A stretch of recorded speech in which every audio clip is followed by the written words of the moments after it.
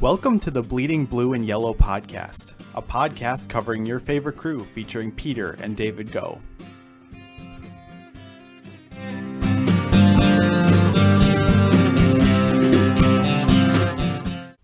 Hello and welcome to today's episode of the Bleeding Blue and Yellow podcast. I'm your host, David Go, here today by myself to do the podcast. We've got a lot to cover today. The Brewers had a pretty busy week last week. The non-tender deadline, of course, sparking a lot of those moves. And we talked about that a little bit on last week's episode of the podcast. And then coming up in the upcoming week, we could see another busy week actually from the Brewers and some news from Ken Rosenthal actually just this morning. So a lot to cover, a lot to go through, and we're going to go ahead and get started right away. So the first, I would say the biggest news of the week, Corey Knebel dealt to the Dodgers for a player to be named later or cash considerations. This came out on Wednesday night in light of the non-tender deadline. Knebel was slated to make about $5.1 million in arbitration, and the Brewers seemingly were not going to be able to pay that. They decided not to take the gamble and instead deal him to the Dodgers, get either a cash considerations, probably no more than $100,000 or $200,000 likely, or a player to be named later. So we will see in the coming months who that player to be named later could be. Of course, they are still deciding as it is a player to be named later. But Corey Knebel did have an underwhelming year this year, 6.08 ERA in just 13 and a third innings, coming back from Tommy John surgery. He walked almost 5.5 batters per 9 innings and allowed 2.7 home runs per 9 in the limited action he did have. And of course, he sat out all of last year after undergoing Tommy John surgery. So he is a little bit of a wild card.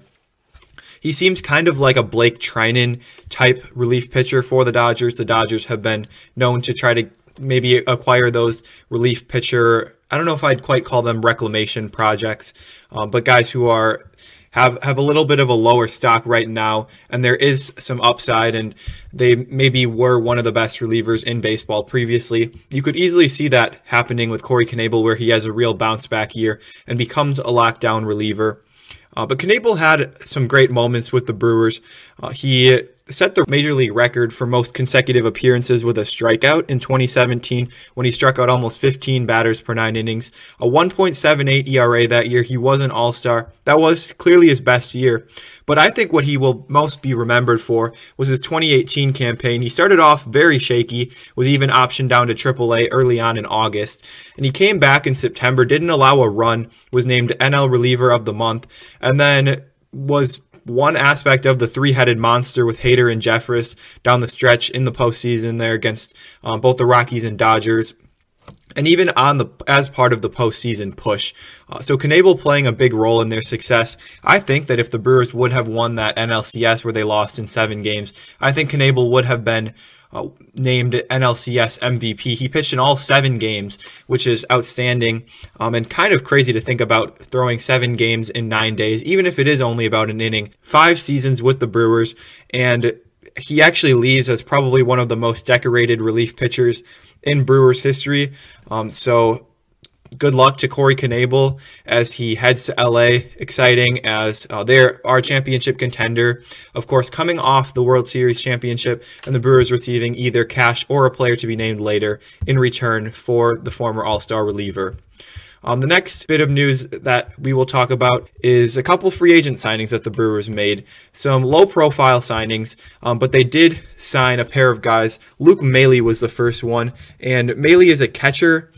He was with Pittsburgh last year, although he didn't actually end up playing at all due to injury. Maile really has not had that great of a career at the major league level.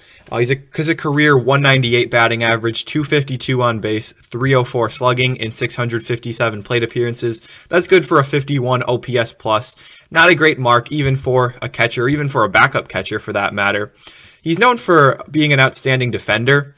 So even if you go back to 2018, he was almost an average hitter and was a well above average defensive catcher. totaling 2.1 wins above replacement. So you can see that maybe that's where the Brewers saw the upside and wanted to buy in to Mahle, even at a very low cost. And with so many catchers on the 40-man roster, they did bring back Pena and Narvaez. So alongside the two of them, they have Mahle now, Nottingham, Mario Feliciano. Martin Maldonado even responded to Adam McCalvey on Twitter and asked if the Brewers might need him, a little bit jokingly. But Mahle, just another catcher added to the catching equation. Omar Narvaez does have a minor league option remaining. Mario Feliciano has a few, and Luke Mahle has one minor league option remaining as well. So the Brewers may be able to maneuver that a little bit. I wouldn't think Narvaez would start the year out in AAA or really be optioned there unless he struggles like he did this year. But I would be very surprised if we saw Mahle on the opening day roster, and he does serve as some quality depth, I would say, especially if he's making somewhere around the major league minimum.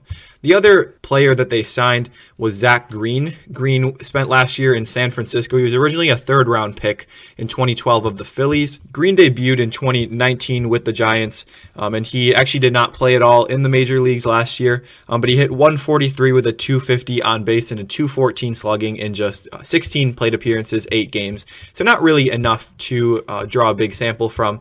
But in 2019, in Sacramento, even in the extremely hitter-friendly Pacific Coast League, he did still hit 282 with a 380 on base and a 659 slugging. That is still well above average, even in the hitter-friendly environment of the Pacific Coast League. 25 home runs there. So the Brewers saw some upside in Green and potentially, like Mahle, some depth. They signed him to a minor league deal with a major league invite to spring training. So we will see some action from Zach Green should the Brewers have a normal spring training. Of course, we don't know exactly what that will look like, but we could see Green in the majors at some point, and he's a first baseman, third baseman, more of a power bat. So we will potentially see Green maybe a little bit roaming the field at American Family Field, I guess, now, starting in 2021. We're less than a month away from the official name change of Miller Park.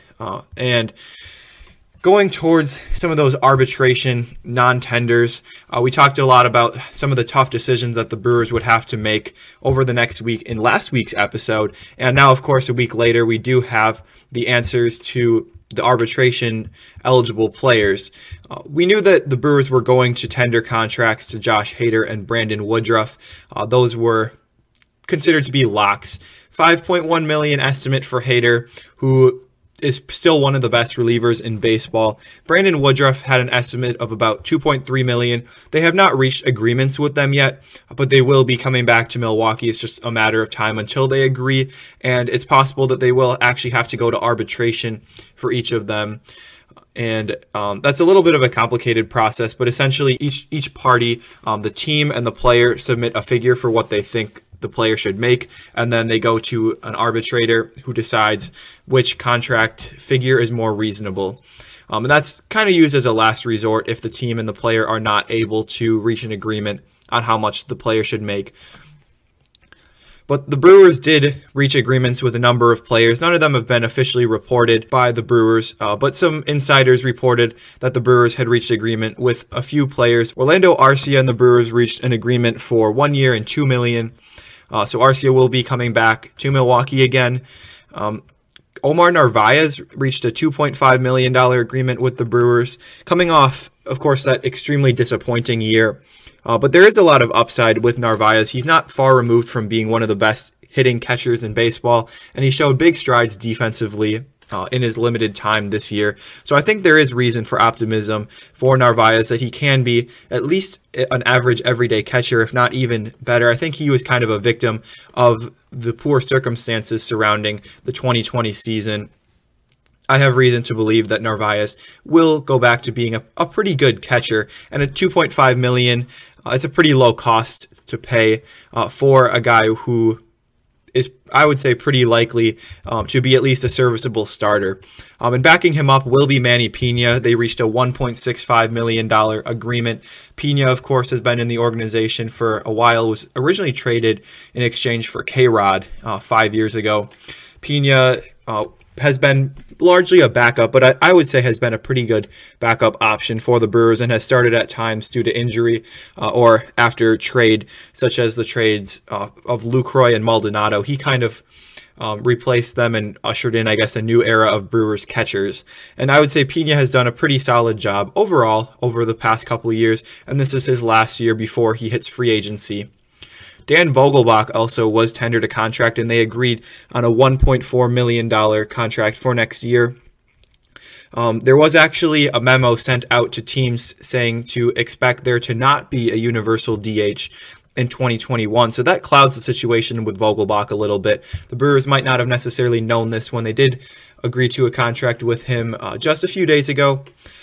But I do think that it leaves a little bit of uncertainty about whether or not the Brewers will keep Vogelbach. I don't really understand why Major League Baseball wanted to wait so long to decide this, and it seems like it's not even necessarily fully decided that there will not be a DH, but just seems that that's the most likely option. I would think the Brewers will still head into spring training with Vogelbach, unless the Brewers are able to find a taker on his $1.4 million salary. But at the same time, I wouldn't mind them keeping him. He was very good down the stretch, of course, and he's only a year removed from being an all-star first baseman and DH. Of course, he's not a good fielder, he's not a good runner, but he can hit pretty well. I think that Vogelbach does carry some value there, and I think that the Brewers would be wise to keep him even as a bench option. They do have 26 players on the roster for next year. That is up from 25 in 2019. The roster rules were changed a little bit this year for the shortened season. But Vogelbach, I think, could play a role on the 2021 Brewers. And then the Brewers did decide to cut ties with a few of their players. Ben Gamel was the first one. Gamel, in 40 games this past year, hit .237 with a .315 on base and a .404 slugging. Fairly consistent with his major league averages, but he was slightly below replacement level.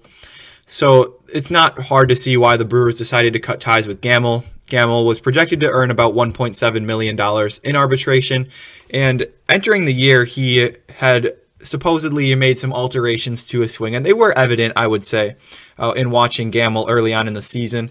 And he got off to a hot start, but after the first 10 games or so, he cooled off significantly, had a minor injury, and was ultimately unable to produce well for the Brewers, even though he was able to receive a little bit more playing time than he had in the past. So I think that Gamel was not necessarily that difficult of a situation to non-tender, especially with Tyrone Taylor being a capable fourth outfield option. There are plenty of guys on the market that they could get for less than $1.7 million that could fulfill that Ben Gamel role.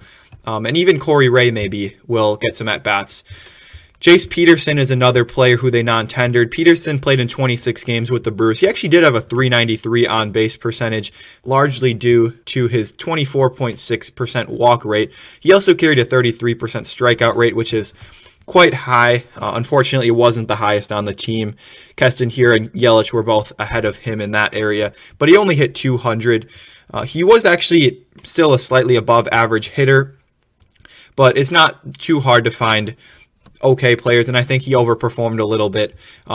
He was a nice player to have for this shortened season, but I don't think that Peterson necessarily factored into their long-term plans, even slated to make just $700,000. So he hit the free agent market on Wednesday. And the last player that the Brewers non-tendered was Alex Claudio, a lefty that they've had in the bullpen the last 2 years. Claudio was actually better, a little bit better this year than last year. He was the victim of a little bit of bad luck, but it was the third consecutive year that he ran an ERA over 4. I think that was something a little bit troubling to the Brewers. He seemed a little bit better. His strikeout rate was up, his walk rate was down, as was his home run rate. But I think it's also a little bit more difficult with him for the 3-batter minimum rule. He does not fare very well against righties in general. So I think that that's kind of a rule that has hurt Claudio more than some other relief pitchers. Personally, I don't like watching Claudio pitch. I like the fact that he's unconventional, but he's one of those pitchers that when he comes in, you kind of just hope everything goes okay, and you don't know if they will. I don't know if that's necessarily a good way to judge a player, but that's just kind of the thoughts I have on him. Other than his changeup looks very good, and especially for being, 72 miles an hour, he's able to get a lot of swings and misses, and even some ugly swings and misses. A few years ago, Claudio was actually a very effective reliever.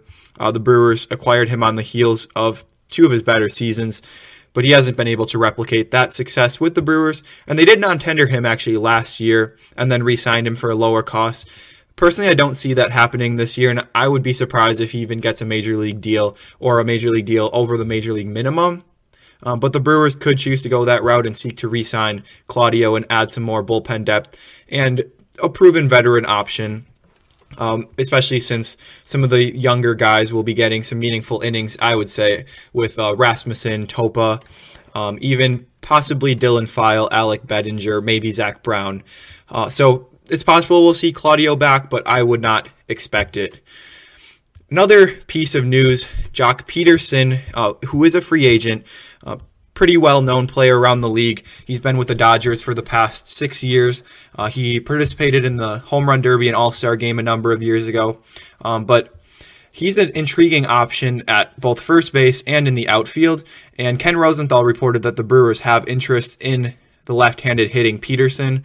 He's coming off a lackluster year overall, 43 games, 138 plate appearances, hit just 190 with a 285 on-base percentage and a 397 slugging, slightly below replacement level. But I wouldn't be overly concerned about that.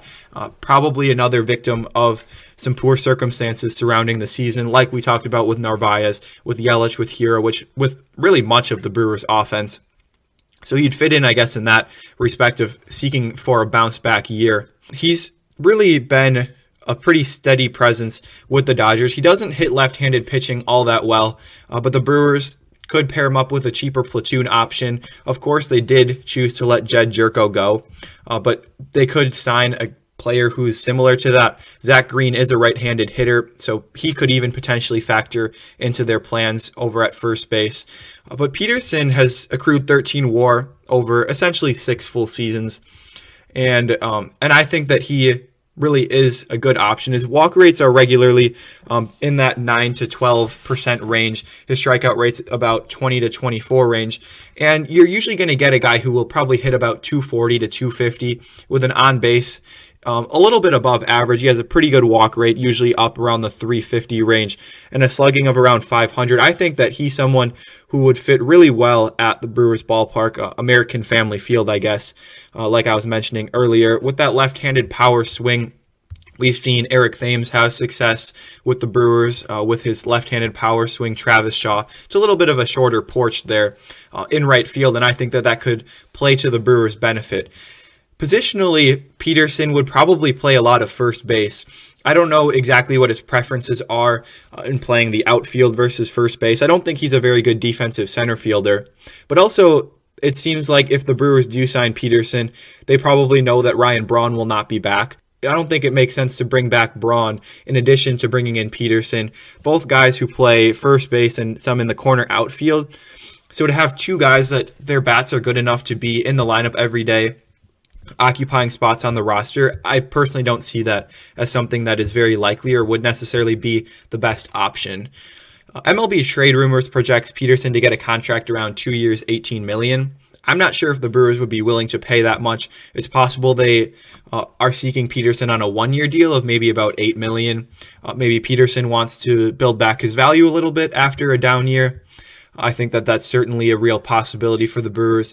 The Brewers have shown a tendency to give out 1-year contracts. We saw that with Grandal. We saw it with Moustakas, two of the bigger names. But Pederson, I would say, would fit maybe slightly below those guys, but also a proven, established, everyday player who is looking for a 1-year, kind of a pillow contract, they say, to bounce him into his next bigger contract. So Joc Pederson, an intriguing option for the Brewers, could be their everyday first baseman if they do end up signing him, and I would be pretty excited about the addition if they did decide to go that route. And then lastly, the winter meetings started yesterday, actually Sunday, and they are virtual. They were going to be held in Dallas, but because of COVID, of course, they are unable to hold the winter meetings, so they are virtual. But they do still stretch until Thursday, in which the Rule 5 draft will take place. The Rule 5 draft is essentially a way to protect teams from hoarding minor league players. So once players hit a certain number of service time, it varies based on the age you enter the minor league system. They become eligible for the Rule 5 draft, so other teams can select players for their organizations. Wei-Chung Wang was probably the most notable recent Rule 5 draft pick of the Brewers. Colin Walsh was another one of my personal favorites. And they lost Miguel Diaz to the Rule 5 draft. So there are some guys that you can get that will produce some value. Johan Santana was a Rule 5 draft pick about 20 years ago. Dan Uggla. But a couple names that I thought that the Brewers could target actually are Joel Kuhnel and Riley Pint. Joel Kuhnel was drafted in 2016, and he's overall performed pretty well in the minor leagues. He's got excellent stuff, 2-pitch reliever, and throws very hard, about 100 miles an hour. His command isn't great, but he's actually shown the ability to limit his walk rate in the minor leagues, although his strikeout rate has not been really where you would like to see it based on his good stuff.